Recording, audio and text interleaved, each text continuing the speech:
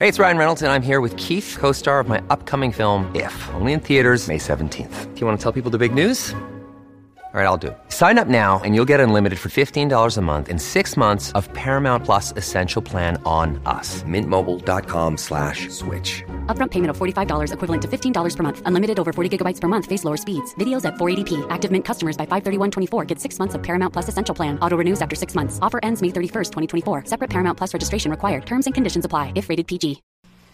Well, howdy there, Internet people. It's Bo again. So today we are going to talk about the end of summer. Not really, but kind of.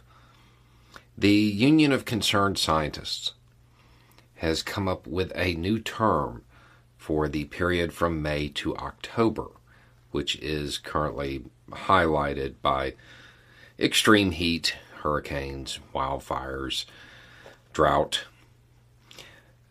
They're calling it danger season. Danger season. Insert danger zone jokes here. The idea is to draw attention to the fact that during the summer, people in the United States will be faced with more challenges, most of which are a direct result of climate change.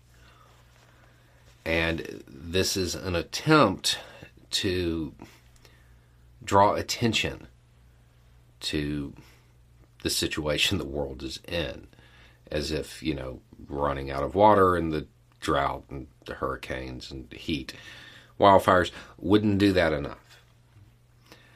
But there is a growing feeling that people are not taking the situation as seriously as perhaps they should. More importantly, that policymakers aren't. So it's a gimmick, to be honest. It's a gimmick that scientists are trying to use to get people's attention. That they're screaming, just look up. They're trying to get the American people, in particular, to pay attention. And this is a method that they've chosen. It is a sad commentary that elements of the scientific community are trying to get attention and draw attention to world-changing events through methods like this. Because they can't simply just come out and say, hey, this is what's going on. Because politicians will push back against it in an effort to preserve business interests.